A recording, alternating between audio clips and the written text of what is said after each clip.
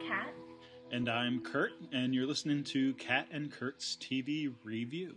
Welcome to Episode 3, All the Trees Are Luddites. This week we're discussing Season 1, Episode 2 of Doctor Who, The End of the World, and Season 1, Episode 2 of Buffy, The Harvest. As always, we suggest you watch the episodes before you listen to this podcast. Also, if you haven't done so already, you may want to listen to our first podcast to get an idea of our methodology. All right, so we're going to switch it up this time and start with Buffy.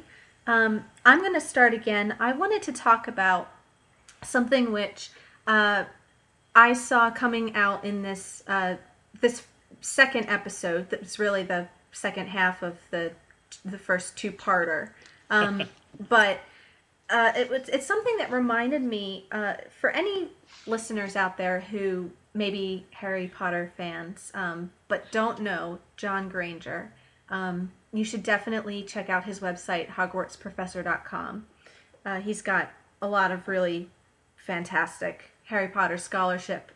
But the one thing that he talks about in relation to the trio, in Harry Potter fandom we call the trio of Harry, Ron, and Hermione, is this idea of what he calls the soul triptych.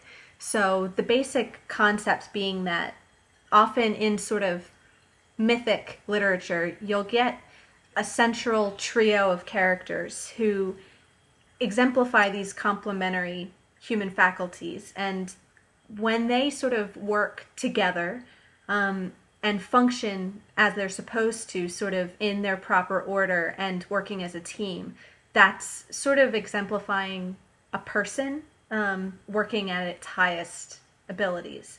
And the idea being that when they're not working as a group, if one of the wrong ones starts to take over, or if one of them abandons the group, that's sort of when things are not functioning and falling apart. Basically, so you'll have a character who is the body or the desires, another character who's the mind or the will, and then a third who's the spirit or the heart, who's the leading and decision-making faculty. So the idea being that you need all three, but they also need to function in their proper way. So the body should answer to the mind, which should answer to the heart. If you look at that from the lens of Christianity, you'll see some similarity to, the Christian Trinity of, Father, Son, and Holy Spirit. If you're looking at it through Jungian psychology, you might see it as the id, ego, and superego. So there's a lot of different ways to look at this. I'm just going to throw one other one in there too. There's Isaac Asimov's 3 Laws of Robotics. I don't know how much that would interplay with, but just thinking of things of 3 that might. I'm sure we could come up with other 3. Well, 3 as a sort of a numerically significant number. Yeah, I don't know how I'll tie that into it, but anyway, go ahead. We could think about that. 3s are definitely important. So, he gives some, great examples, going in the order of body, mind, and spirit. You can look at it as Dmitri, Ivan, and Alyosha Karamazov from the Brothers Karamazov. The soldier, the kind of rough, masculine soldier brother, and then the intellectual brother, and then the one who's in seminary trying to be a priest. They fit their functions very neatly.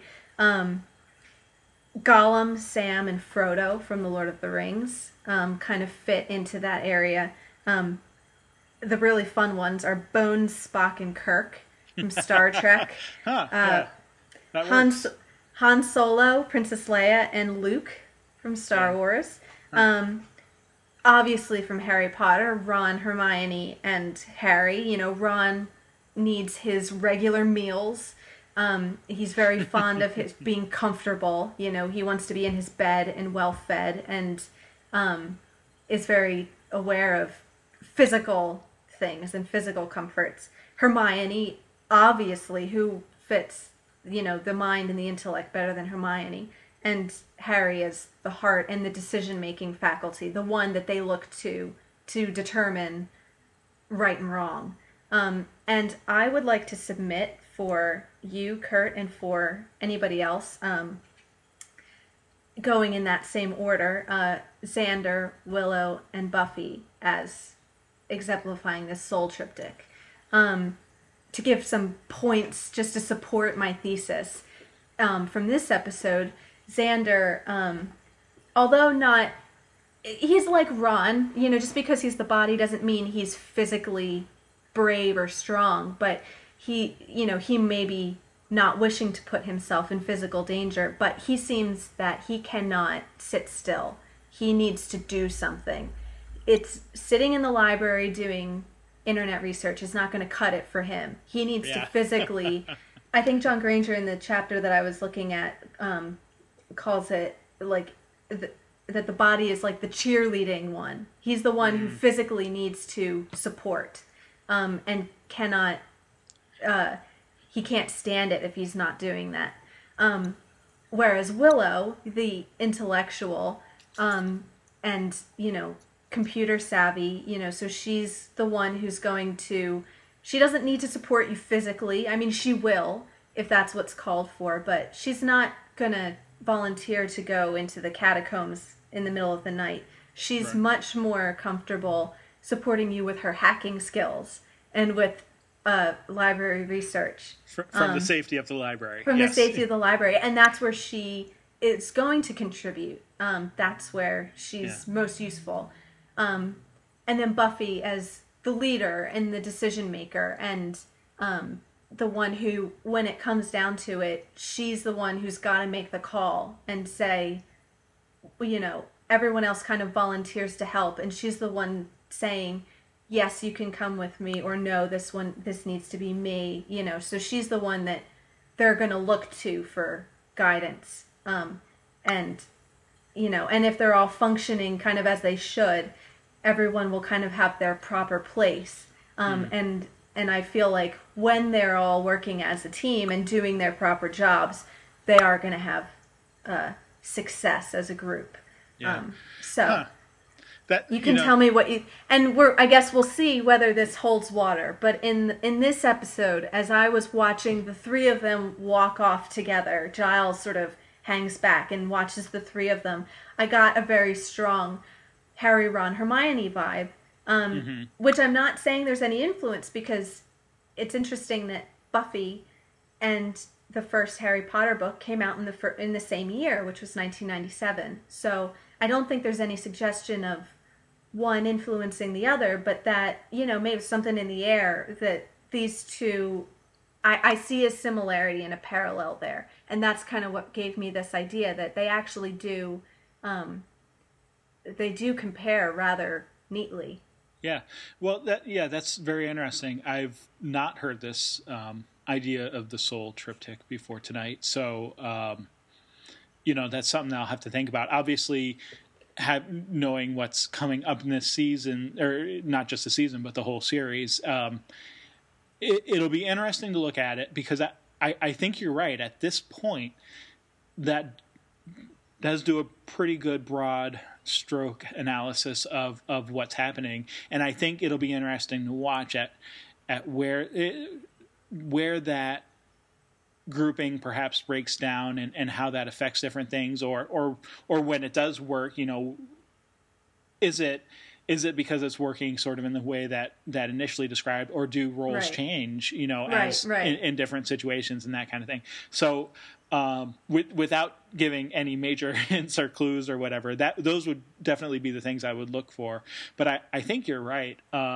At least at this initial stage where we are with the harvest, this is, and this episode is very much about the team coming together to gel, as you've pointed out. It's not just Buffy. Although to her protestations, which of course she even says, no, I'm the Slayer, I'm the one, to go out and kill the vampires. You stay here. Right. She tells to Xander, and that's like you noted, that's exactly what Xander can't seem to do. And he tells her that, and so he says, yeah, I couldn't just stay back. And she says, I understand. Now go away. Yeah. I understand you couldn't just sit back and do nothing. Now sit back and do nothing. And Buffy, as the heart is, is emotionally intelligent. She wants to protect him. So, so part of her motivation is get out of here because I'm willing to put myself in danger. She's self-sacrificial. She's not willing to take others into danger with her. She's more than willing to go in by herself and try to take care of it by herself. And I think that's right. So if you look at and I know we don't want to necessarily go back too much into last week's, but because it is a two-parter and the story's fluid through one day, I mean it literally picks up right from where last week's ended. She leaves to go find Jesse, and Willow, and specifically because they're potential friends. Like you said, she's the heart. It's the emotional response where last in the previous episode, she's trying to deny her Slayer heritage. Now, because it's these people who she's personally invested in, or could be, but Jesse's a friend or a potential friend anyway. Friend. Yeah. And it's this whole idea of, I think you're right that it's the heart that pulls her into it. It's no longer just going out and killing vampires. It's saving people from the vampires, and that I think is the key. And so, she's not so into the idea of being the Slayer. She is into the idea of rescuing people. Well, and she can use the Slayer ability to do that. Yeah, and at this point, I would even put the finer point on it to say people that she cares about, because that, or that's what triggers her. It's not even it's not an abstract. Even thinking again, going back to last week, when she identifies the vampire in the club based on his clothing, she's kind of like, oh, there's a vampire and he's with some girl. Oh, and then she realizes it's Willow. Right. And that's suddenly when she cares. So I think it's. It's not just. I don't think she's quite to that point yet where it's, it's humanity and I'm saving people from the vampires. It's I'm saving my friends. Not humanity in the abstract. She's not. She's not thinking of herself. Even a specific human though who isn't her friend at this point. Yeah. At this point, anyway, I'm not saying she won't get there. She may or may not. I don't want to give anything away. But I'm just saying at this point, she's very much concerned about the specific individuals of Xander and Willow and Jesse, who are these people who could become friends. And I do want to look at some of their individual characteristics without too much. But what else did you have to say around Soul Triptych and that kind of stuff before maybe we move on to specific characters, or I don't know if that fits in. Let's go into, and I'm not suggesting that they're cardboard cutouts and can only function in those roles, and that we're not allowed to have any depth and nuance because that would be extremely dull. Yes. So I'm not suggesting that they always and only need to adhere to that model. So I'm very happy to talk about them as 3D characters as well. So let's do that. I think, well, and we've talked a bit about Buffy, obviously, last week, sort of her introduction and what she's feeling, and definitely comes through again with that sort of lonely superhero idea. Jesse's my responsibility, she says to Xander, and I'm the one, I'm the Slayer, you're not. and was it Xander? Yeah. Oh, thanks for reminding me. That's you put me in my place. And so I think we've covered her fairly well for at least at this point. But I definitely want to look at Willow and Xander, and maybe let's start with Xander if you don't have any objections. Nope. Because I think you nailed it right there. I mean, he is totally. He wants to help, but he has that he has inadequacy issues. He's not experienced. He's not particularly smart or knowledgeable, at least not in the way that Willow is. So he's kind of he doesn't have, Buffy's strength or dealings with the vampires, and he doesn't have Willow's computer skills or research skills or any of this. And so I think that almost becomes the source of his frustration. He really wants to help out in some way. And so what does he do? He shows up in the sewer system, which I have to say, I wasn't exactly sure how he got past Angel into the sewer systems there without seeing him and all of that. But Angel's a separate topic. That doesn't bother me too much. I feel like Angel, the impression I'm getting from these first 2 episodes is that Angel, you'll see Angel when he wants you to see him. And Yes. He's happy. I think he could easily slip in some shadows and let Xander go by and just... yeah. Well, and even... If he's even there, I don't even know enough about him to know, like, where does he go in the meantime? Right. Well, and when you watch... So the conversation that Angel... And I didn't mean to start talking about Angel, but just real quickly note, because it bears on that point. If you watch real closely that scene where Buffy's coming into the crypt and going to the door... that leads into like the tunnel system. Angel, you can clearly see the door leading outside and sort of the light out there. And Angel actually comes from a different section of that mausoleum. And you don't necessarily know, I mean, maybe there's other rooms or other, right. shadowy areas or whatever. But he definitely steps from around a corner that is hidden there. So, yeah, maybe he was just hiding from Xander or maybe whatever. Maybe he went somewhere else in the meantime. We don't really have an idea of how much time passed. Quickly there. about Angel, because I'm afraid we're not going to get back to him. But at the very end, am I reading too much into it to have... As he says, she did it, I'll be damned. And that seems like a significant line to me in a story about vampires. But as he, damnation. I'll be damned. But as he walks away, on the garbage can behind him, it says in big white letters, "Watch your step." Which I just was like, a little bit of prop detail there, or just some accidental... luck. I don't know, but I just wanted to point out that I noticed those things. So maybe if they're significant, we have on record that I noticed them. All right, we're going way off track here, but just because, all right, to get Angel out of our system. Okay, so then we're going back to Jesse. A couple things. So we know from the first episode that we're not sure whose friend Angel is, because he says, I don't have any friend.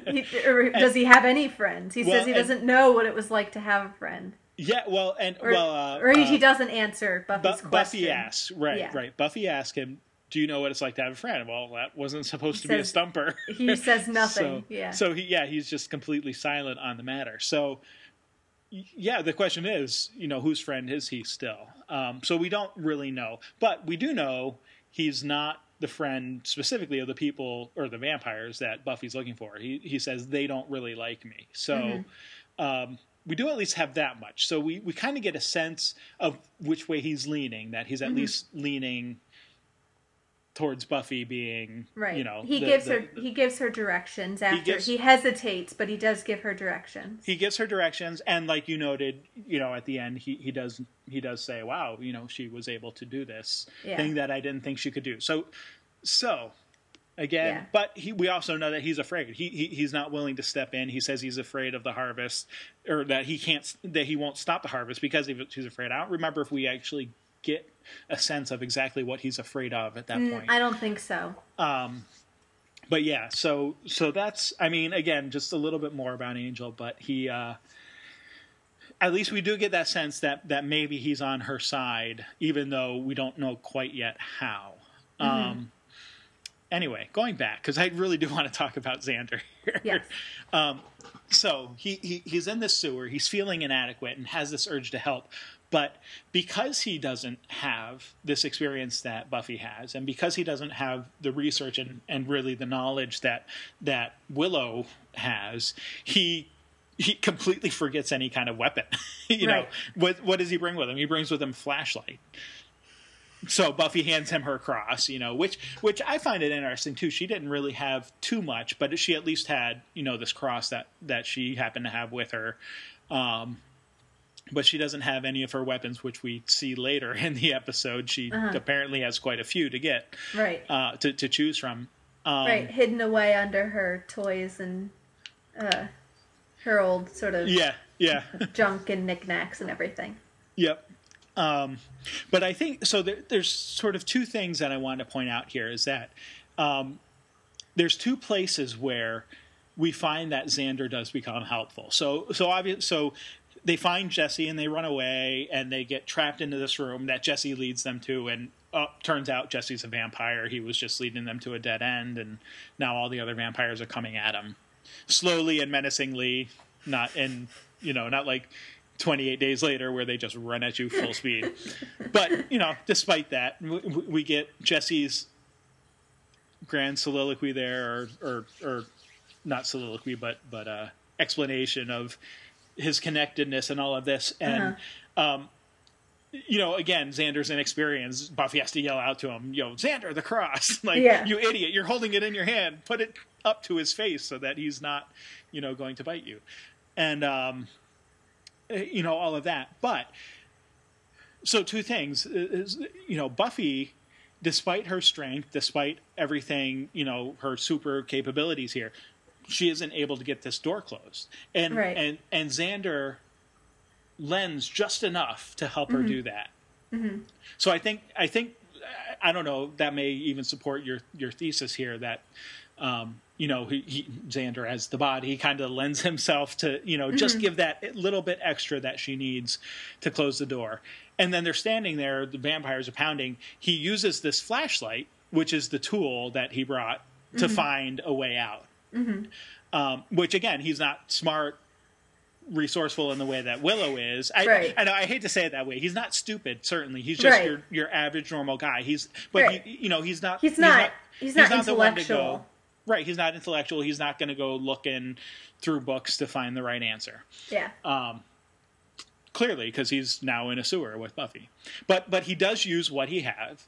Yeah. And he uses it in a useful way. And then even the part that I find a little less convincing is Buffy's inability to pull her own foot out of the grasp of the vampire. Herself out, yeah. But I remember distinctly, actually, when I first saw that, I was like, oh, that's, whatever. But I think the point here is, again, that without Xander being there, she didn't need much, but she needed that little bit of extra help to get away from the vampires. And I think that's where, maybe it will support your thesis in the end here, that we really get this idea of the coalescing of the team. Right.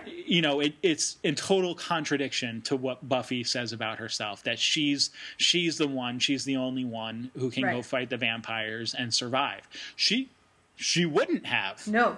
I mean well, that's the implication anyway. She might have. Right.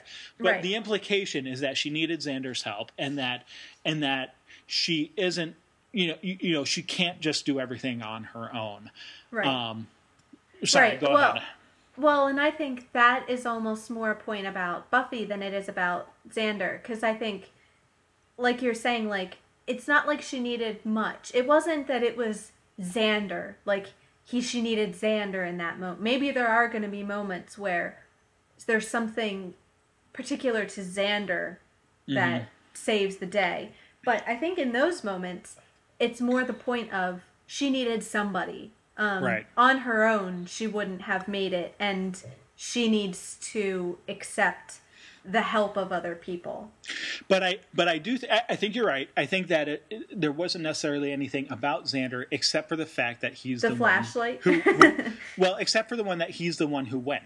Sure. That's the thing about him. Angel didn't go. He explicitly said, "I'm not going to go because I'm scared." Right. Willow didn't go. Giles didn't go. They stayed back to do their research, but also because they were scared. I mean, let's face it. It wasn't just that it was their skills in researching. It's that they also did not want to go face the vampires. Right. So if it's particular to Xander, it's in his his inability to let her go in there by herself. And also because Jesse is his best friend. Sure. And so it's, again, I think you're right. Buffy didn't necessarily need anyone there, and Xander wasn't necessarily there for Buffy. Xander was more there for Jesse. There because of Jesse, I should say.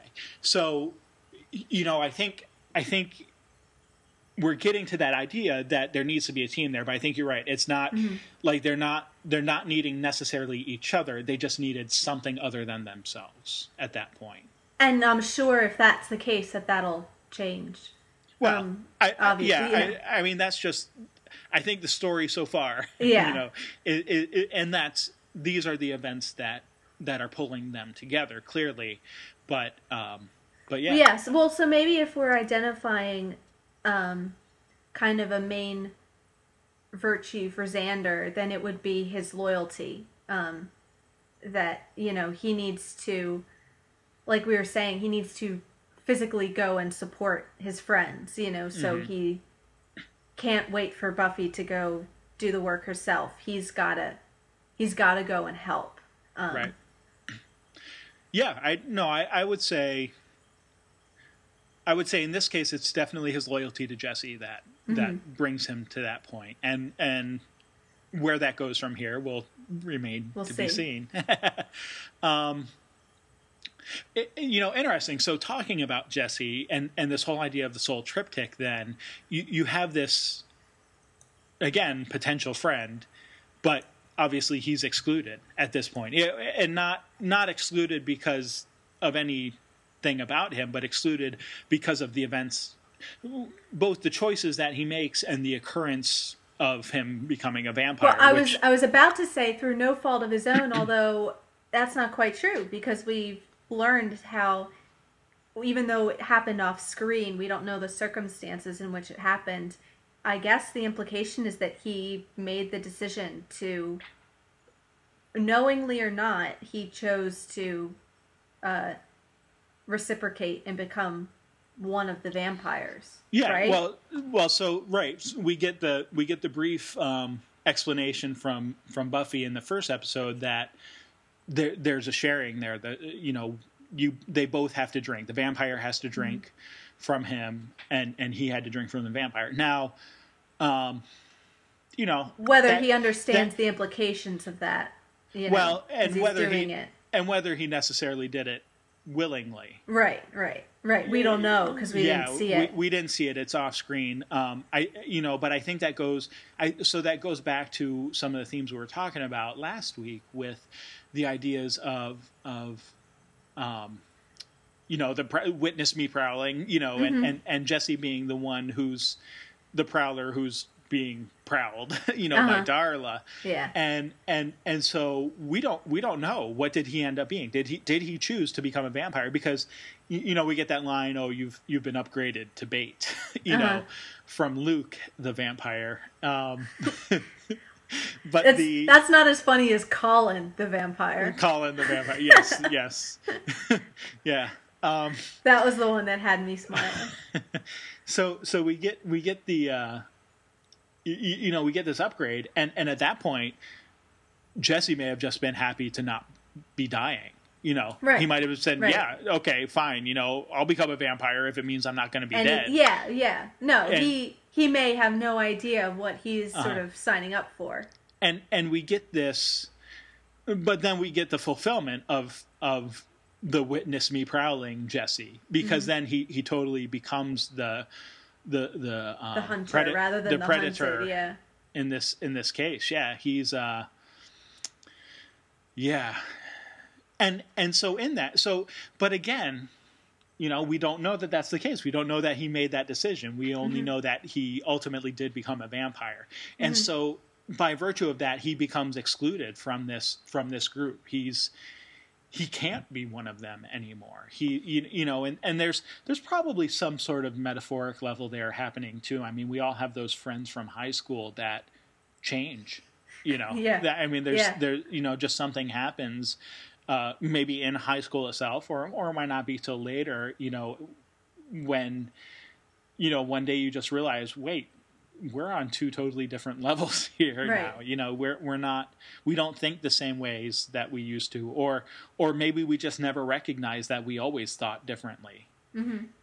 So there's that sort of idea too. I think that I don't know exactly how to fit that in. Like, if you almost wonder, like, had it been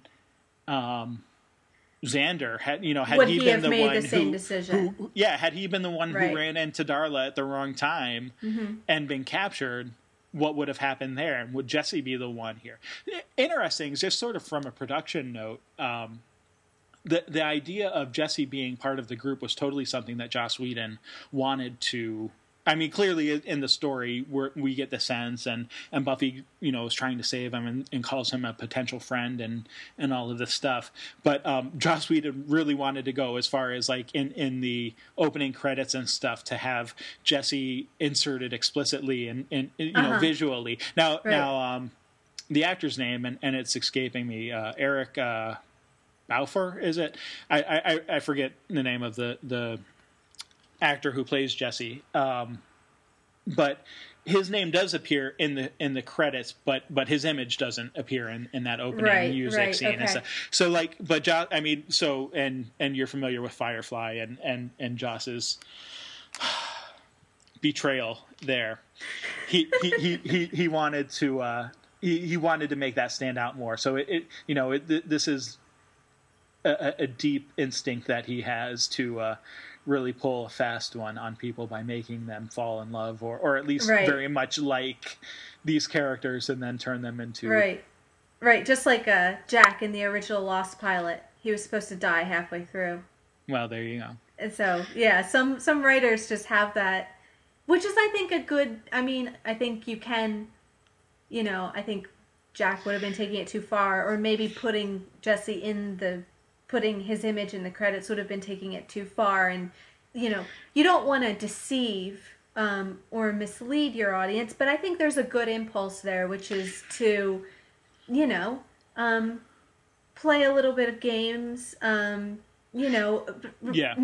let the audience rest on the assurance of we know we're genre savvy, we know who the main characters are, we know nothing's going to happen to them, and so therefore we don't really invest. Assume that we have everything figured out before we've even seen it. And I think what Joss tries to do is challenge that, and now you don't want to push it so far that people don't invest for the opposite reason because they believe you're just gonna screw them over every week. I think it's a fine line you have to walk, but I think he's wanting to really challenge your expectations.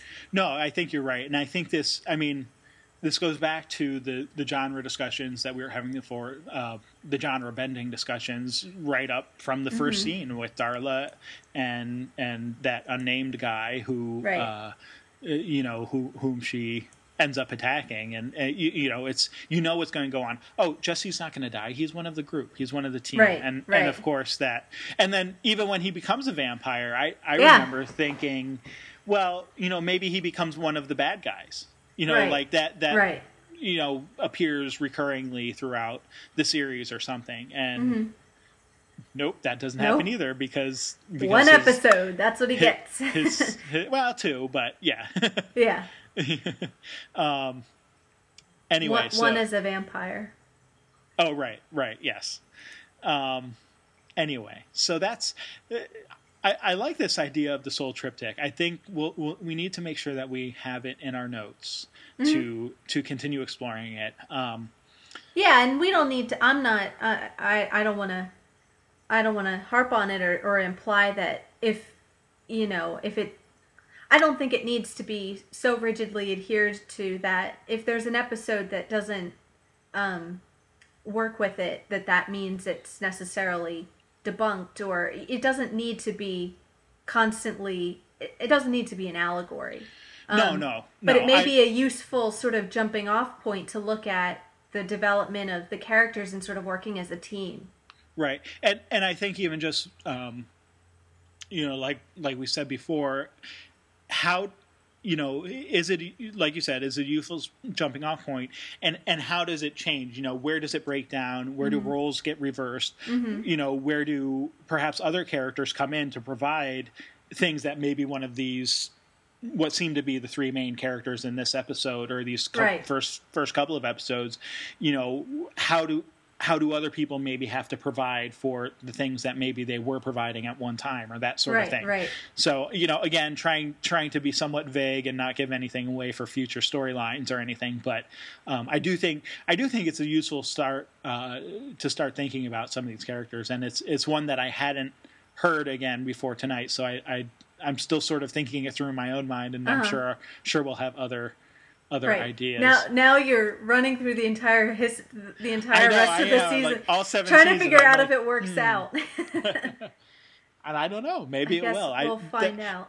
And I think that's part of my intrigue into making sure we continue to look at it, is because I'm curious too. I don't want to make any snap judgments about it. It very well may work quite rigidly throughout the series. Part of it too might be that we're just getting to know the characters, so they're much less complex than they'll become. So we're going to see nuances, so it might be that for a first episode, Joss is wanting to make them very clear and distinct and give you more kind of archetypes. So you have the computer geek or whatever, and that's a type that we can recognize and say, I know what kind of a girl she is. Now, that I'm sure will become complicated the more that we get to know her, and she's going to have other layers and aspects. Well, and just for real world analogies, kind of thing. I mean, when you first get to know someone, you don't know everything about them. Of course not. It's just like introducing someone who you just met. You ask them questions. You find out more about them as time goes on. So, absolutely, you're right. I think. We're just getting to know these people. They are not very cardboard. I mean, there's certainly some nuance to them, but they're recognizable and sort of identifiable types. As sort of types of characters at this point. Yeah. So I know we've got maybe about another 10 minutes here that we wanted to spend on Buffy. Want to definitely get into some mythology aspects here. So what are sort of the things that you picked up on or wanted to talk about from the mythological aspects, because I think we do get even a lot more than the first episode here with some of the mythological aspects. Yeah, we got a lot. This is I got a lot of mythology points here. So, just this idea of the old ones is very intriguing. So the fact that the vampires are, that Giles says the earth is older than you realize, and before there were vampires, there were these demons that roamed the earth. And I guess the vampires are a mixture of demon and human. Is that right? And they seem to be, even though there's individual vampires and they have a certain amount of autonomy, they can complain and they can disobey and they can disappoint each other. So they're clearly not all exactly of one mind. But there seems to be a spirit or some sort of uniform will or intelligence which is sort of infecting and spreading from one to the other. Am I on the right track with that? Well, maybe not. I think at this point that seems right. Without giving too much away, I think. But maybe that's a mislead. So okay, let's start with the old ones. There were the demons who used to roam the earth, and the Master is, I believe, one of them. Oh, is he? Okay. And that's why you get all of the other vampires you see at one point or another with their plain face, their normal human face, and they change. The Master, you don't. He can never change. Well, he can't ever look like or at least he doesn't. But but one of the things that and this, again, sort of getting into production and the concept behind it, he totally was intended to look Nosferatu-esque, and very much, have this bat-like appearance to distinguish him from regular vampires. So he's definitely not. He is a vestige himself. He's been around so long of this demonic time of the old ones. One of and sort of one of the other things that you kind of get a sense of in this, and I don't want to make too much of a point of it now because but we may see more of it later. It is just the whole idea of, one, he's the master. He doesn't have a name like Luke or Darla or Colin or or any of these other vampires.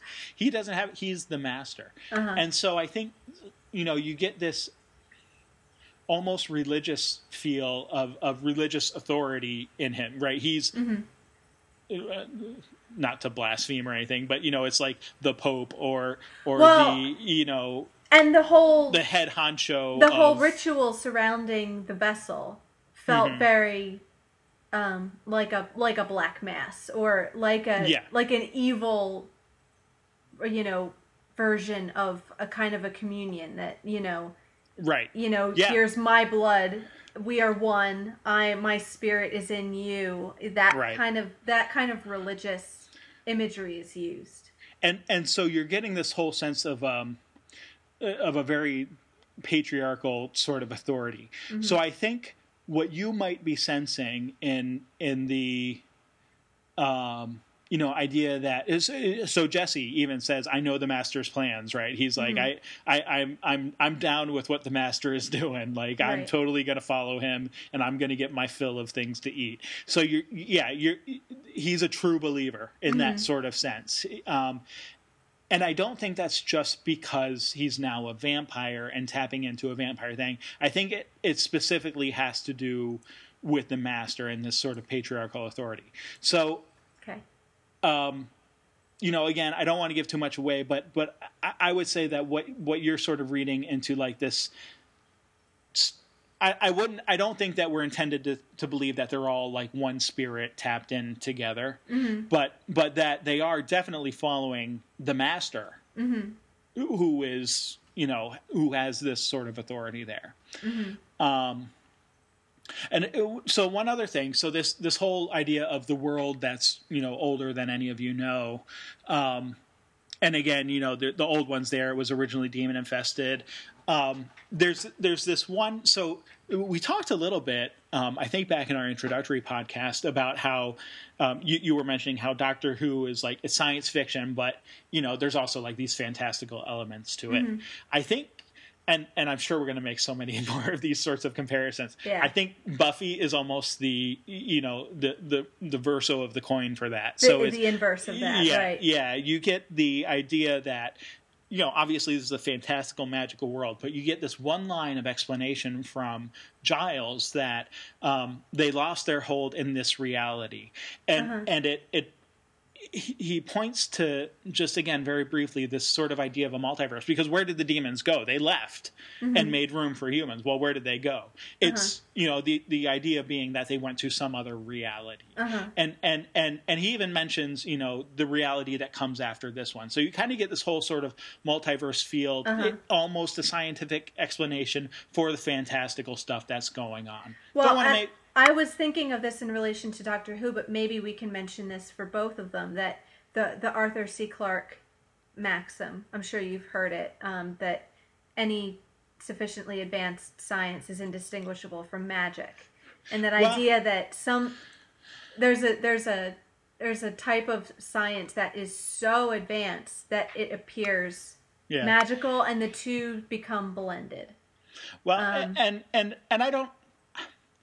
I don't know if we should take that too far at this point. And that's not, and I don't think that needs to be like something we touch on a whole lot, but just that idea of blending, the blending of the two genres. Well, and definitely. So I think as we learn more about the magic in Buffy's world, we can sort of maybe compare it to that idea and see what, how it holds up. But I did want to point out that there is this sort of slight science fictional element of this multiverse idea, that there's these demons who were in this reality, they shifted or went somehow to some other reality, to and left parallel behind, universe or whatever, and left behind these vestiges of magic that include things like the vampires and various demonish things that they might face. And yes, again, the vampires are demons. They infected, human bodies. you get you get a few more ways to kill him with fire, decapitation, and the lovely story about the ex-jock and the X-Acto knife. X-Acto knife beheading. Yeah. And Willow breaks out the holy water. Yeah, Willow has the holy water. But this idea that they are something different than the person that they used to be. Right. Giles. You're not looking at your friend. You're looking at the thing that killed him. Yes, exactly. So there is. Now I wonder, are we going to test that theory? That's what I'm feeling is. I don't yet entirely take Giles at his word yet. I have a feeling we're going to revisit that idea. Well, and so I would just ask to you then. So looking at Jesse, which is really the only one who we've known as both a human and a vampire at this point, is there anything suggesting that maybe that's not wholly right? Yes, I think so. Do explain. Well, he seems put out that he doesn't. Well, that he goes for Cordelia, so he's narrowing in on someone who previously has humiliated him. So that seems like a little bit of revenge to me, or satisfaction of residual desires, and a little bit of both. Yeah, and not only goes after her, but feels possessive towards her, which is what he wanted all along. Exactly. So he's getting to fulfill what he wanted, the desire that he had before, and is now capable of fulfilling. And also get revenge on her for what she did to him and kind of snubbing him. So he has the upper hand now. And then the fact that he seems put out when she gets taken away from him. So he says, I don't get one. And again, there's a sense of individuality in there that he's not, even though you say he has this new sort of, commitment to the master, not so much that he is handing over Cordelia to the vessel. He wants her. And he's kind of like annoyed that he doesn't get to keep one for himself. So there's at least a little. I do see some residual personality elements, and if not so much personality, at least still a sense of individuality and individual desires, and even kind of selfish desires, and memory, and I mean, he clearly remembers his time as human Jesse. Yeah. But he's an evil version of that, or whatever you might want to call it. Yeah, I mean, I think you've sort of answered maybe some of your own questions in some of that. I think you're right, though. And that's what I saw. But if I was going to put money on it, I expect the show to answer those questions or explore those questions explicitly. Like maybe we're going to get another character that we know a little bit better who gets turned. And Buffy and co. are going to have to wrestle with, is he or she still in there somewhere? Right. That's what I'm anticipating. That very well could be. And then if they are, what do we do about it? Right. Yeah, so... Right. And Xander's convinced that Jesse... The Jesse he knew, the human Jesse, that was his friend, that was his best friend, is still in there. But is it because it just looks... Is that denial or whatever? Yeah. Is it just because he looks like Jesse, or because... Yeah. Right. Exactly. So... We're kind of at our time here. Okay. We didn't really get to talk about... the one major other thing that I wanted to talk about was sort of the levels of awareness. Building on what I said last week, but I think we can pass over that, and we'll have to move on to Doctor Who at this point, and maybe we'll do some write-ups for our blogs on the pieces we didn't get to talk about here. Yeah. So, Doctor Who, it's interesting, and I didn't really pick up on this until I was typing up my notes, but both of these deal with end of the world scenarios. I did notice that. Yeah. And so obviously one is prevented, the other is emphatically not prevented. Yes. Yeah. So sort of the one thing that I wanted to talk about with Doctor Who and with this episode titled "The End of the World" is And the and very and it might as well be a quote from Buffy's mom for Rose here. Everything is the end of the world when you're a teenage girl. yeah, there you go. The idea here really strongly played out for me of the this whole dichotomy of I don't know if you want to call it fate versus free will, order versus entropy, but this really sort of idea that you both have control and don't have control at the same time of your world or your universe, as it may be, because we're not actually on any world for most of this episode. Right from the very beginning. I mean, and again, this one, like Buffy, this pretty much picks up right where the first episode left off. You have Rose and the Doctor in the TARDIS, and right away he says, "Where do you want to go?" He gives her this choice, and of course, what's you get the anticlimactic choice of 100 years in the future. You can go anywhere in time and space, and she wants to go to 100 years in the future, England. Yeah. And he's like, "Yeah, that's boring. Let's go, 5,000 years." And it takes him all of 2 seconds to go there. Yeah, he's like, "Okay, we're here, and we're done. Yeah, let's move on. Let's go further." So I mean, obviously he gives her the choice. The choice she makes, he's like, yeah, that's not a good choice. So I mean, even right kind of from the beginning, you get this whole idea of you're in control, but not really in control, or the decision you make there's just other stuff going on. But that's just kind of between her and the Doctor. What I really started getting interested in was this idea of the Earth sort of being held in trust, and the whole concept of they were preserving this Earth and rearranging its continents back to not their original position, obviously, but their position in some arbitrary time and space that Rose happens to Earth. Yeah, that Rose happens to equate with. And so they're restoring it there, and they're holding the sun back, and then they're doing all of this until the money runs out, until this thing that is totally arbitrary and doesn't seem to have any rational reason other than the fact that there's just no money to keep it up anymore, so we're just going to let the Earth be destroyed. So again, you have this sort of this orderly, we're keeping it here, whatever, but then the funny thing is, who are the people who come and watch the Earth's destruction? They're the people with the money, right? But the money's run out to keep it. So it's almost like, the very ones who could do something about it aren't doing anything about it. No, they watch it for fun, the Doctor says.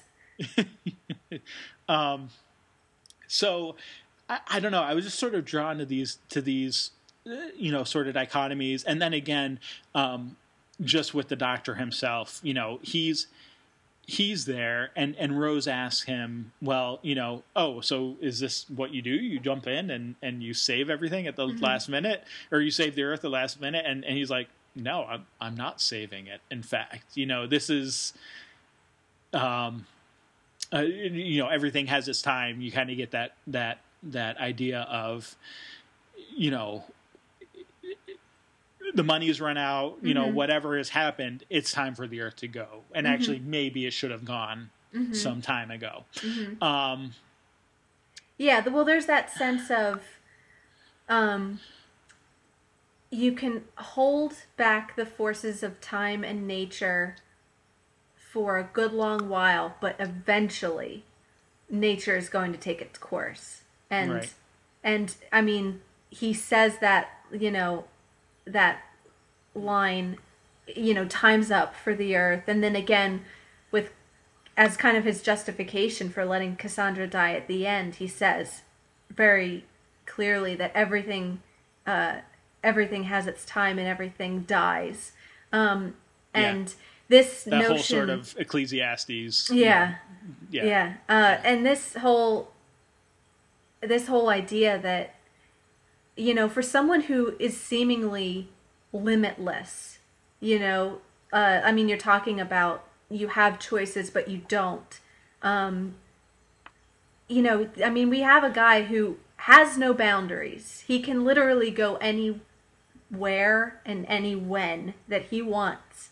Um, and but that even for him, everything has its time and everything dies. And that eventually, what's going to happen is going to happen, and there's really nothing you can do about that. And that there's a kind of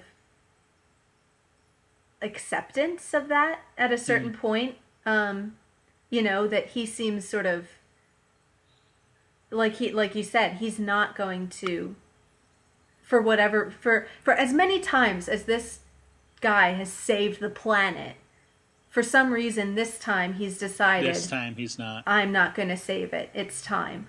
And he's being very zen about it. Now, the Doctor, like I said, saves the planet a lot. So I'm not suggesting that the Doctor always knows when it's time for things, but I think this idea of everything ends, everything dies is one of the big themes, capital B, capital T, that I can't speak to the old show, and maybe there's some future incarnation of the show which has different ideas on its mind.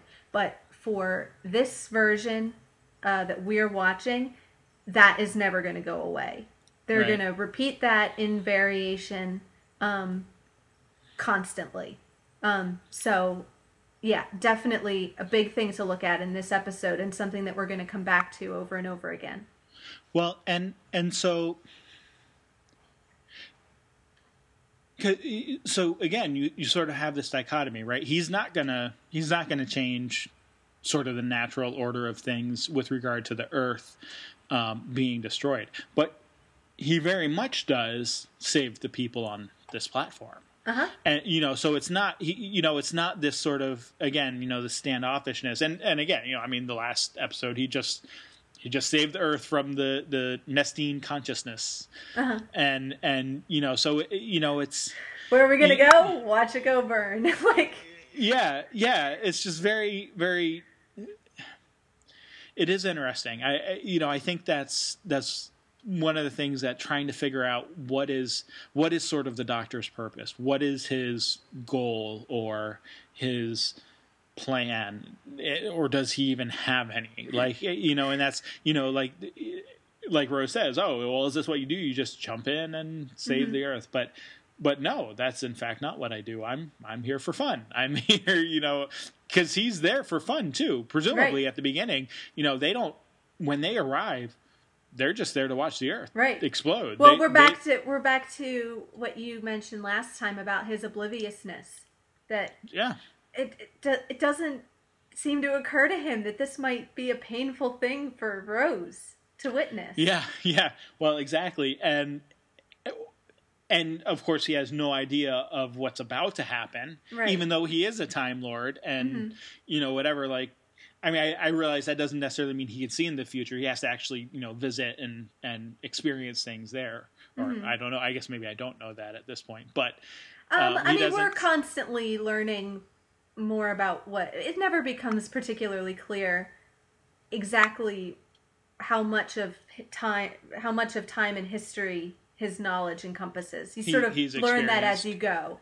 So some things in history he knows about, and others he doesn't. And that kind of depends on the episode.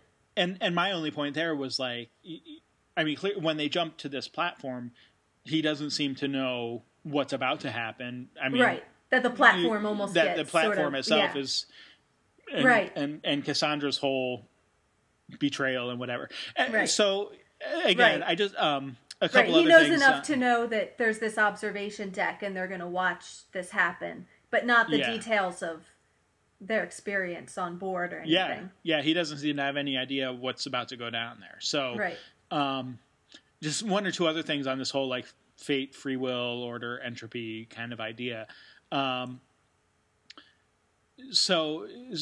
Cassandra, I mean, what she does, to herself with all the various operations and the flattening and whatever, she can't control the fact that she needs this constant moisturizing, and that's obviously becomes a factor in there, because then the other things that she does have control over, this whole betrayal and attempt to create a hostage situation by which she would, get money for more operations, is what ultimately ends to her downfall, because she raises the heat and gets killed by her own actions. And so again, you have this, the things that you control become the things that you can't control, and right. just sort of this cyclical nature of... Right. Well, and you've got villains contributing to their own destruction in the end, causing directly, enacting their own destruction.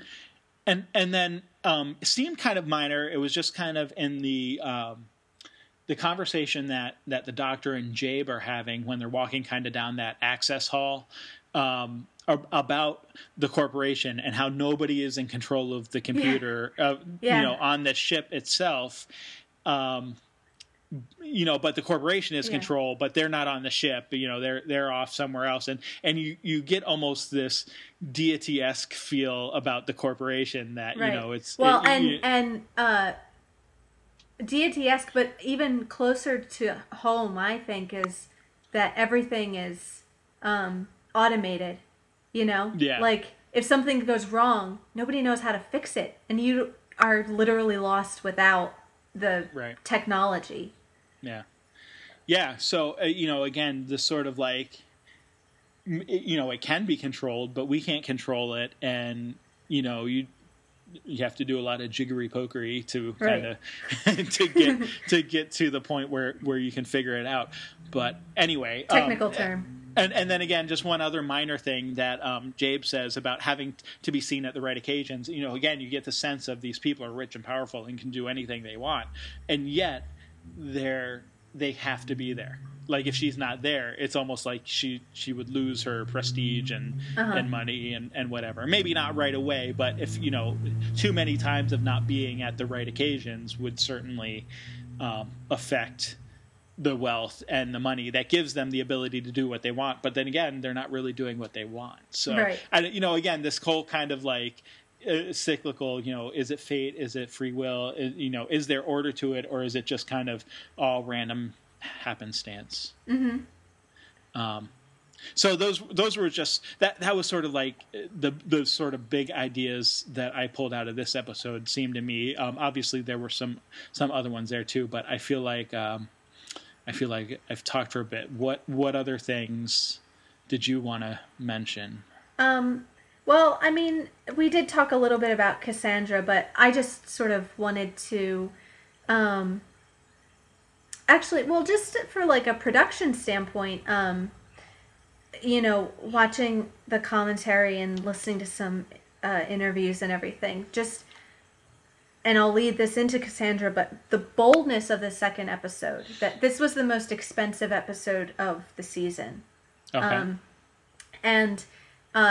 And they wanted to go for this sort of space opera feel of let's cram as many ideas and as many types of people and be as big and as outrageous as we can be. I think they said they had 228 effects shots for this one episode, which is quite a lot, I think, for a 45-minute on a modest budget. That's a lot of effects. And so, Russell Davies as the showrunner kind of saying, like, this is saying up front to everybody, this is the kind of show this is. So if you don't like it, get out now.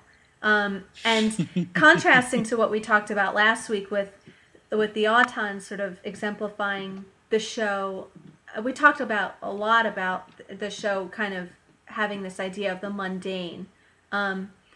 And that's true, and I do think that is kind of the really iconic thing that the show does well. But that's not the only thing it does, and I think it's very deliberate that whether they start with that in episode 1, there's nothing mundane or within human experience about episode 2, and going from London contemporary with shop dummies into 5 billion. It's not even called 5 billion. It's 5.5 slash Apple slash Yes. 26. Yeah. With the Earth being exploded, huge amounts of effects shots, lots of really crazy looking aliens, and just as big and as over the top as they could possibly go. So it's kind of interesting, an interesting contrast. And then just, I mean, so Cassandra obviously fits in that. I mean, for all that she says she's the last human, she is far less human than a lot of the aliens. Yeah. Yeah. She's certainly not humane. And as Rose says, she's been nipped and tucked, and anything human got chucked in the bin a long time ago. So she thinks of herself as human and as everyone else is less than, but her behavior is really what marks her out as inhuman and as kind of the monster of the episode. And I like, again, just touching on the outrageousness of it. This is the kind of satire, that kind of, it's not subtle satire. It is over the top, ridiculous. It's Gilliam-esque to me. Have you ever seen Brazil? No. It's the same kind of thing. It's like ladies who get, there's these ladies in there who are getting plastic surgery, and the surgeon kind of, pulls their skin back so that it stretches out like a foot from their face, and then like clips it behind their head to pull it back. That's what this reminds me of. It's just taking whatever is sort of in the culture now and pushing it to the furthest, most outrageous extreme that you possibly can, which is, kind of gets its point across. It's biting, but it's also really funny at the same time. Yeah. And kind of gross and squicky and everything. So, so just kind of touching from a production standpoint on the, if the last episode was showing, how, how domestic the show can be, this is showing exactly the opposite. Sure. And very deliberately so. Yeah, yes, disgusting, especially at the end. Yeah. Where Cassandra... When the bits go flying past their heads. Just a little bit. Yeah. So, wow. Okay. So Cassandra's a trip. She's only a little bigoted, I guess. The one thing that, yes, she considers herself the one last true human, and of course, Rose is the comparison there that I think most people would identify and say Rose is probably right. Human. She's really more human than Cassandra ever would be. There's also that, again, that whole idea of alienness. So the how do you define people? What do you call people to begin with? Kind of like you were saying, and yeah, there's a lot of that. The aliens are so alien. You look at them and they're just aliens. And of course the sort of. And you hear stories even just between different cultures on Earth about, what's considered a gift versus a insult, and that kind of thing. I give you breath from my lungs, and then the next, then the guy comes up to him and is like, well, I give you my body fluids and spits. So, that whole sense too, but. Well, and I didn't even think about this the first time, but the idea that air from my lungs, and the tree feels that that's so intimate. Because, of course, plants breathe in carbon dioxide, which we breathe out, and they reciprocate with oxygen and everything. So there is an intimacy there because plants and people do feed each other with their breath. So it actually is a good gift for a tree. Well, and two, so he just didn't happen to have anything on him. Right. And in that whole, sort of scene too, then like when that happens, you just know that these are some kind of tree creatures, but then you learn later that they're just as much from Earth as humans are. Right, right. And so then you're like, well, how alien are they really? Because they're not. They're earthly, kind of in the literal sense. Right. They're terrestrial. Terrestrial, yeah, exactly. And so it's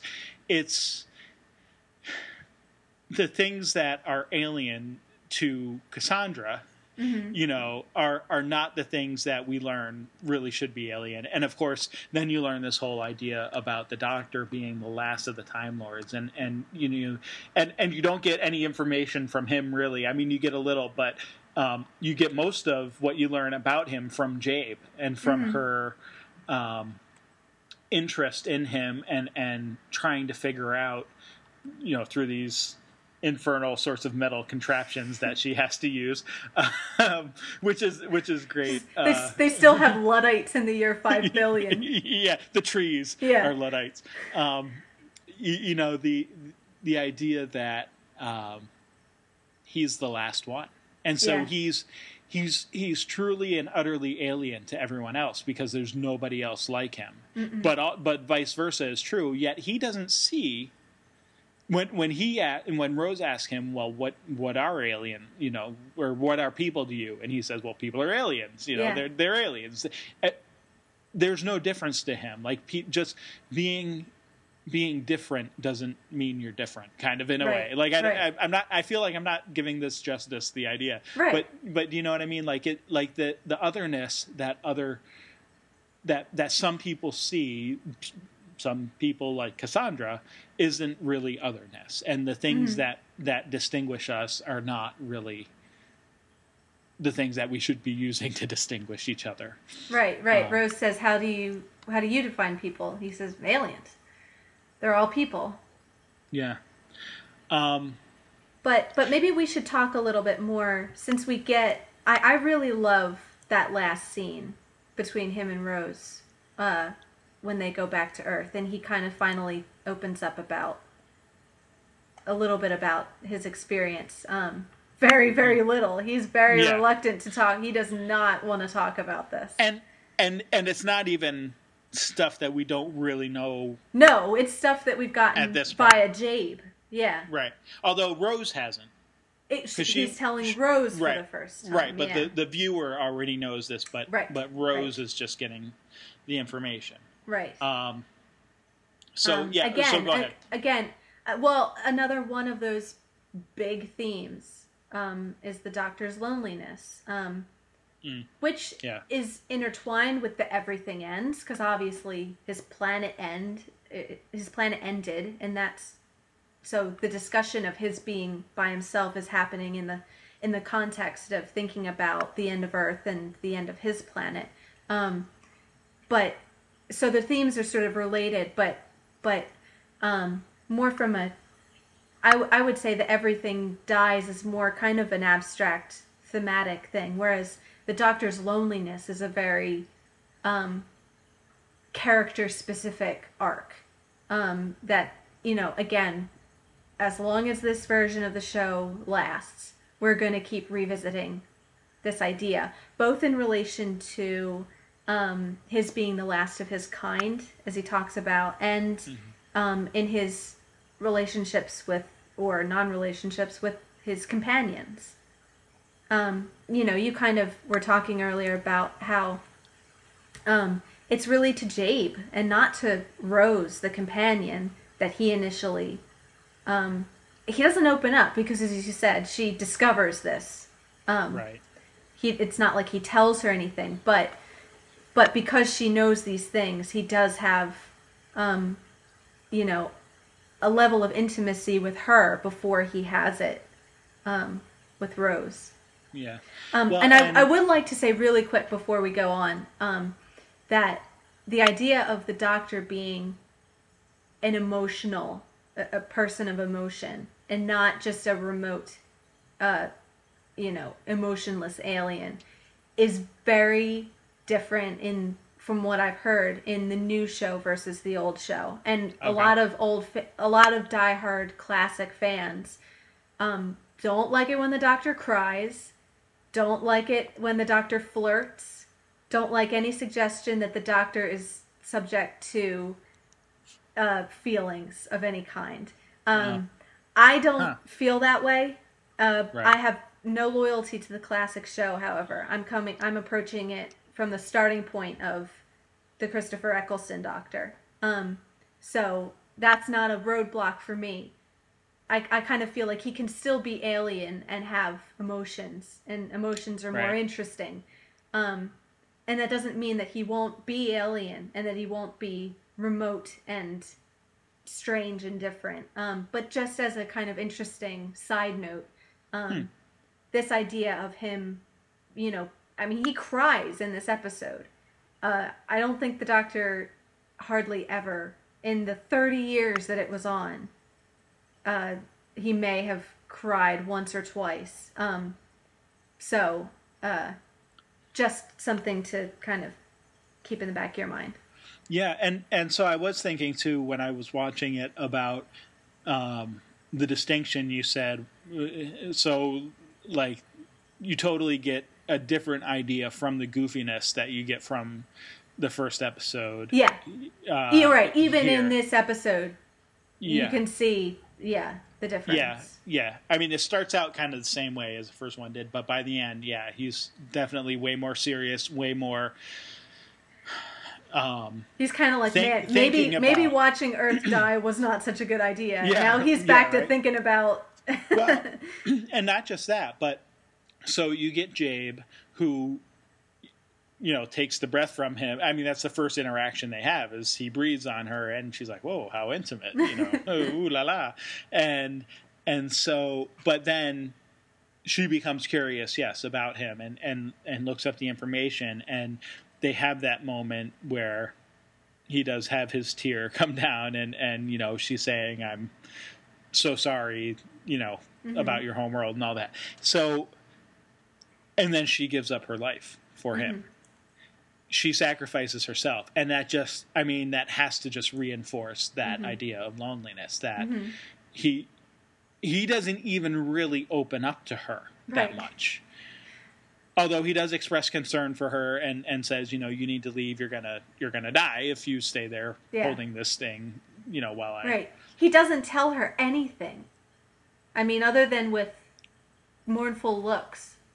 Right, but you can tell. I mean, but obviously he has the feelings for her. He has whatever, and then she dies, and it just. I mean, it has to reinforce that whatever he's feeling about, and you still don't know much about his home planet other than that it was destroyed before its time. To go back to that idea of everything has its time, Right. So not because the sun expanded over billions of years and this is the course of nature, but because there was a war and we lost, is what he says.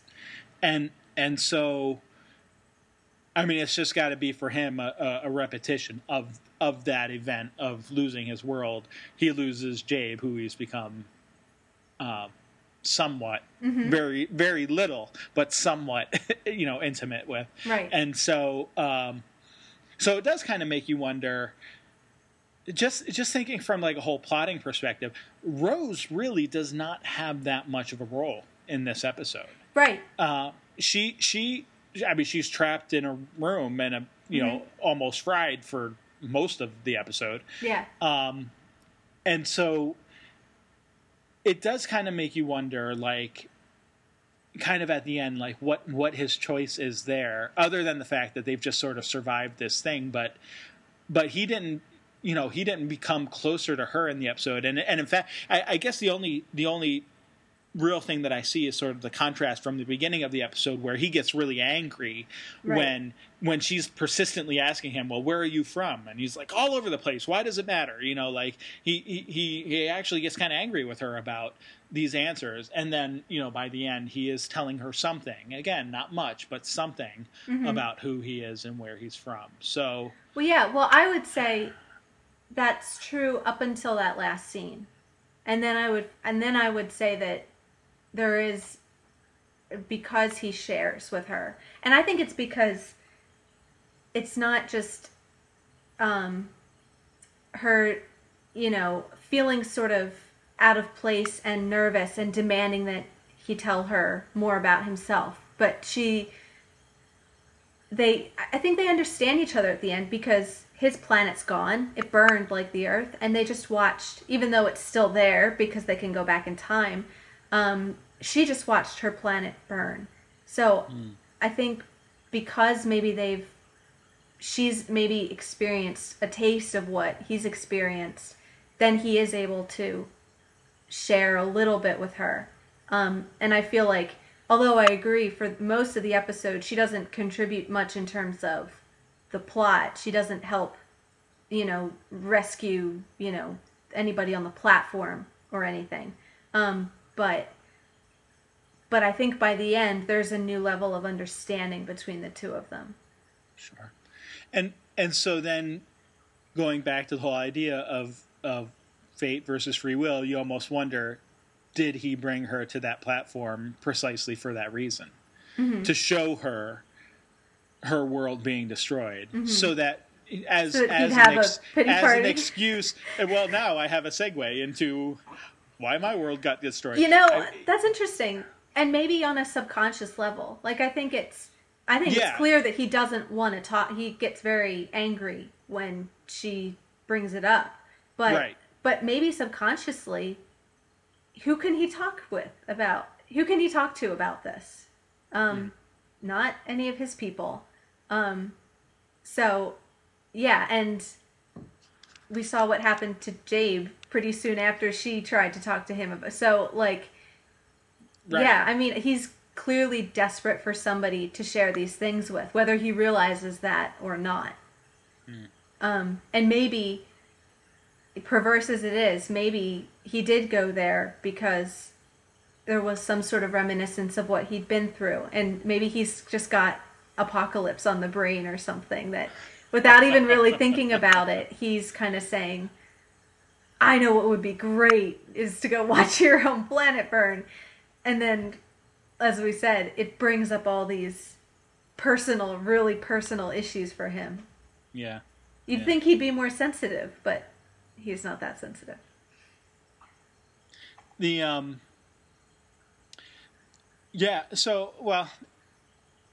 don't know. There's a lot there. I mean, and I guess it's one of those things where, like, I don't know how much you can really say at this point, mm-hmm. Because you still don't know much about him and his history and stuff. I mean, obviously you're getting a little more. There was a war and his world was destroyed and now he's the last one. But then you kind of wonder, like, well, clearly they can go back in time to other places on her world, but mm-hmm. could they do that on his world too? Mm-hmm. And yeah, I've thought about that and whether to answer that question or not. There is an answer to it. I'm wondering. I don't think it spoils anything to explain, because I think it's just an explanation. I don't think it hinges on. No. Well, that's fine. We can hold off on that. But that's the question that I'm wondering at this point is he truly alone? If he's a master of time and space, right. Is he truly alone? Can he never go back? Or is there something that's for some reason prevents him from ever going back to that place, even into an earlier time before the world was destroyed or whatever? So I don't know. The other sort of mythological thing, so kind of was laughing again about some of the sort of ritual diplomacy type stuff, with the officiousness of being a guest and the rules about not teleporting in there. And obviously mm-hmm. that was sort of a plot device that, Cassandra was able to teleport out, but then he could somehow follow the teleportation. And then the line right in the beginning there, the Earth death will be followed by drinks and whatever whatever room. Yeah. But I wanted to also talk sort of I don't know if it's mythology or just sort of the technology of mm-hmm. of the things that he has, and we didn't really get to it last time with like the whole sonic screwdriver thing. Yeah. Well, let's talk about like his tools and technology and everything. Yeah, so there were three things. Clearly, the TARDIS, which they start out in the TARDIS, illegally apparently teleport into Uh-huh. the to the station. But I was more interested in so there were kind of two things. One was sort of the whole working of it was very steampunkish, Uh-huh. with like the he's pushing this Crank the thing, and lever, yeah. crank it, yeah, and going and it. And I think you sort of alluded to it before. Like the longer he goes, cranks at it, the Right. further The more either. well, and it was interesting to watch this, having seen so much of the show too, because it was very tame and very deliberate the way he operated it. Normally, I mean, you see it's a 360 Yeah, circular console that he pilots by himself. So normally he is running around the console, turning buttons and levers yeah, from all over. This time he kind of stayed in one spot. I think just for the effect of the scene, it was more effective to have him, you know, pushing his well, buttons and looking straight at Rose, like gauging her reaction and everything. Whereas if he was running to the other side, he right. can't keep eye contact with her as much. But And generally it takes him running from like over the entire circle of the console to right. pilot the thing. Um, but yeah, so I mean, there was that didn't. I mean, obviously, that's just sort of machinations of the thing at work. But the telepathic field, that was interesting, and I mean. You got the sort of the Douglas Adams, the Babel fish. It can translate everything that Right. It people say. it Like, explains. It is the gimmick to explain why everyone speaks English. That's why it is there. so I mean, there like it's not that big of a deal. I guess is kind of what you're saying. It's just Right. it's just whatever. But yeah, Rose has that moment of, oh wait, you're entering my Right. No, brain, I and think the Rose's objection to it is interesting and worth noting, that the idea that it gets that what she says, it gets into my brain and changes my mind, and you didn't even ask. right, So that's right, interesting, but in conception, that is why that is there. That is the okay, reason the TARDIS can do that, is to explain why everybody speaks English in all of. So even on Earth, people in other countries, like if they go to ancient Rome, they're all speaking English with English yeah, accents. right. You're not You know, getting Latin you're with not getting, subtitles. no. We have no language barriers in this show. So yeah, same, Convenient. yeah, exactly. Well, as is the sonic screwdriver, which has an Well, amazing level of functionality. Well, I was going to say, but there were a few parts here where it seemed sort of unreliable. Uh-huh. And I don't is that sort of an ongoing That's thing an where ongoing. I would say. I mean, the screwdriver. Was this Moffat who said that? I can't remember who said this. That the sonic screwdriver can do anything unless it's vital to the plot that it can't. And that's pretty well, much it. yeah. So you get this like You never. I would not waste your time trying to look for consistencies in the sonic screwdriver. It'll do what the doctor says it can do, unless it can't, in which case he's got to figure out something else. And yeah, it's better to just go along with the ride. yeah. So because you get the sunscreen coming down, and then he reverses it, and Yeah, then it's it going doesn't down work again. again and again. And so yeah, so there's all that, but then there's also he's like.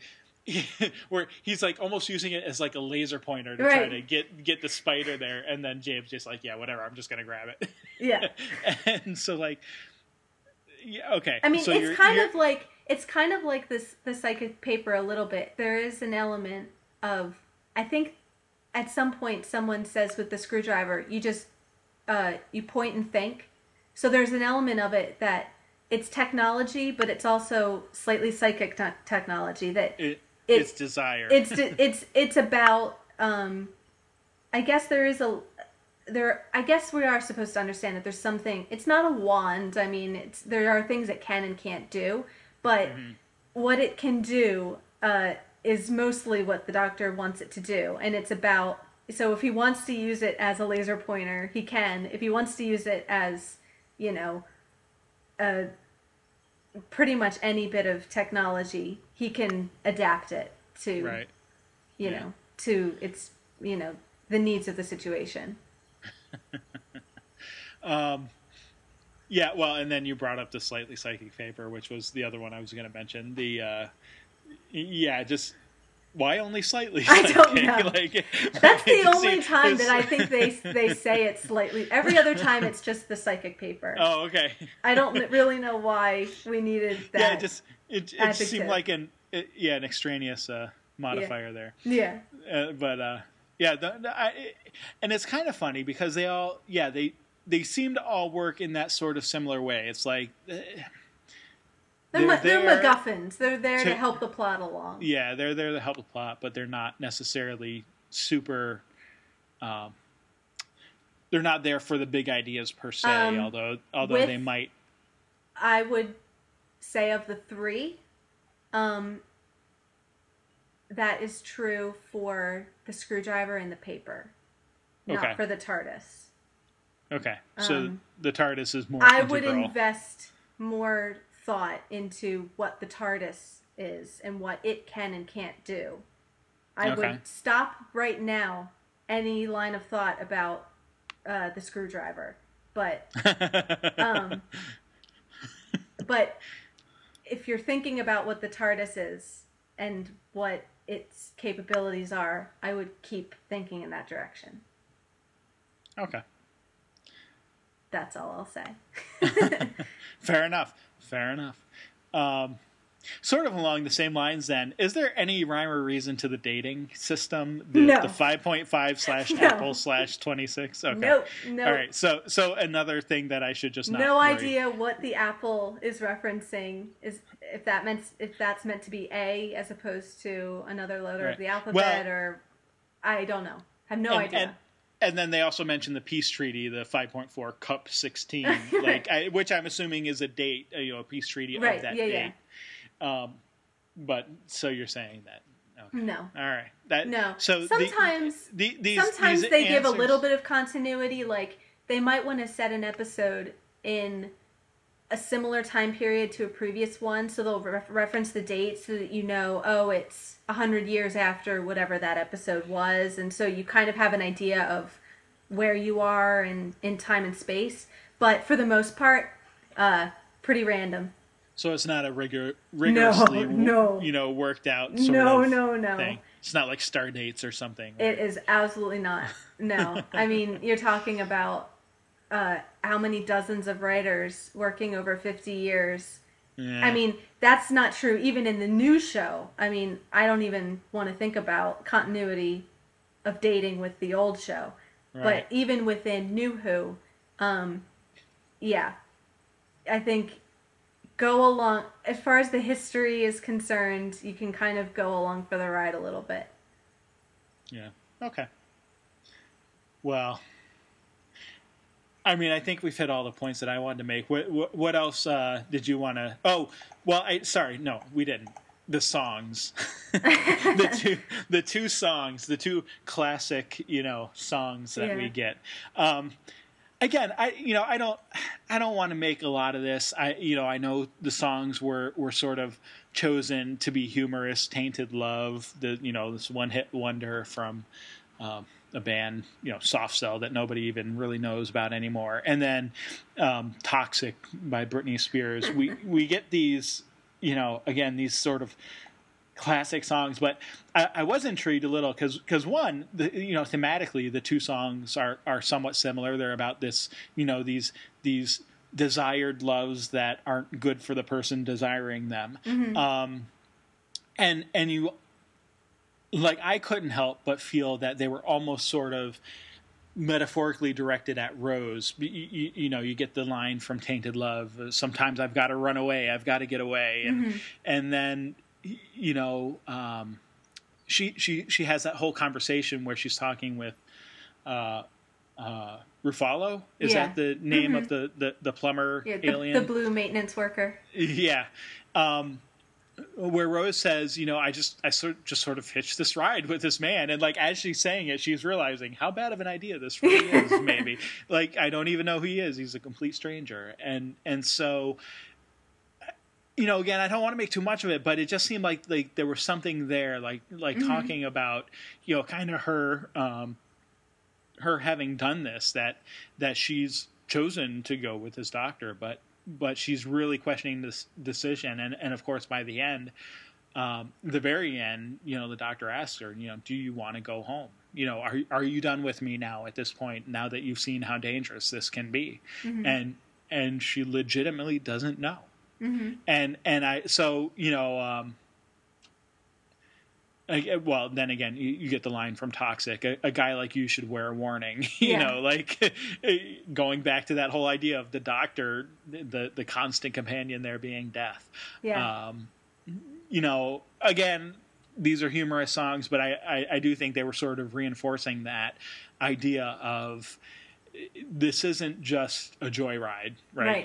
This isn't just, Rose going off on her little adventure, or the doctor even, you get some kind of that idea of, he's got sort of maybe a glamorous life of being able to go anywhere he wants and do whatever he wants. But no, he seems to be tied to some kind of purpose or reason for having all of this travel, even though he may not always know what it is, right. Or even though, it may sort of come upon him. It may find him rather than him finding it. Mm-hmm. But there does seem to be something deeper going on here, and I was intrigued because I thought these songs did point to that, at least a little bit, beyond the humor of them being classic songs. Of them being classic, right? No, definitely. I mean, I think definitely in this first episode, she's sort of at the end being asked, do you want to go home, and having to think about, the fact that this is, physically dangerous, and really painful too. I mean, I think as much as the fact that I almost died is the fact that I just watched my planet be destroyed, and I know that that's going to happen someday, and I've got to go back and live with that knowledge. And that's a painful thing to be aware of.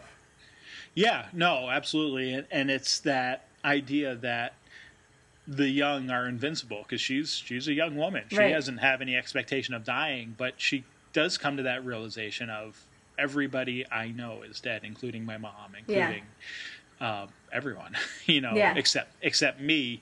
But then actually technically I'm kind of dead too, at this point in time. Right. So it's that being faced with your own mortality that really...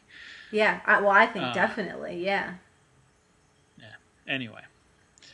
So what else did you have that we didn't cover already? Well, we're almost out of time, but let me see if there's anything I want to mention.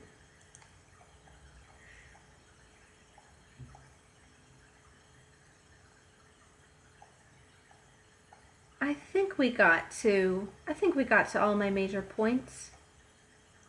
No, I think we're good. Okay. Well then, I guess we will say goodbye for this week, and we'll talk to you again next week when we're looking at episode 3 of each of these programs. Thank you. Have a good week. All right. See you next time. Cat and Kurt's TV Review is copyright 2013, Catherine Sass and Curtis Wyant. Please find us at kctvreview.wordpress.com or on Facebook or Twitter at KCTV Review.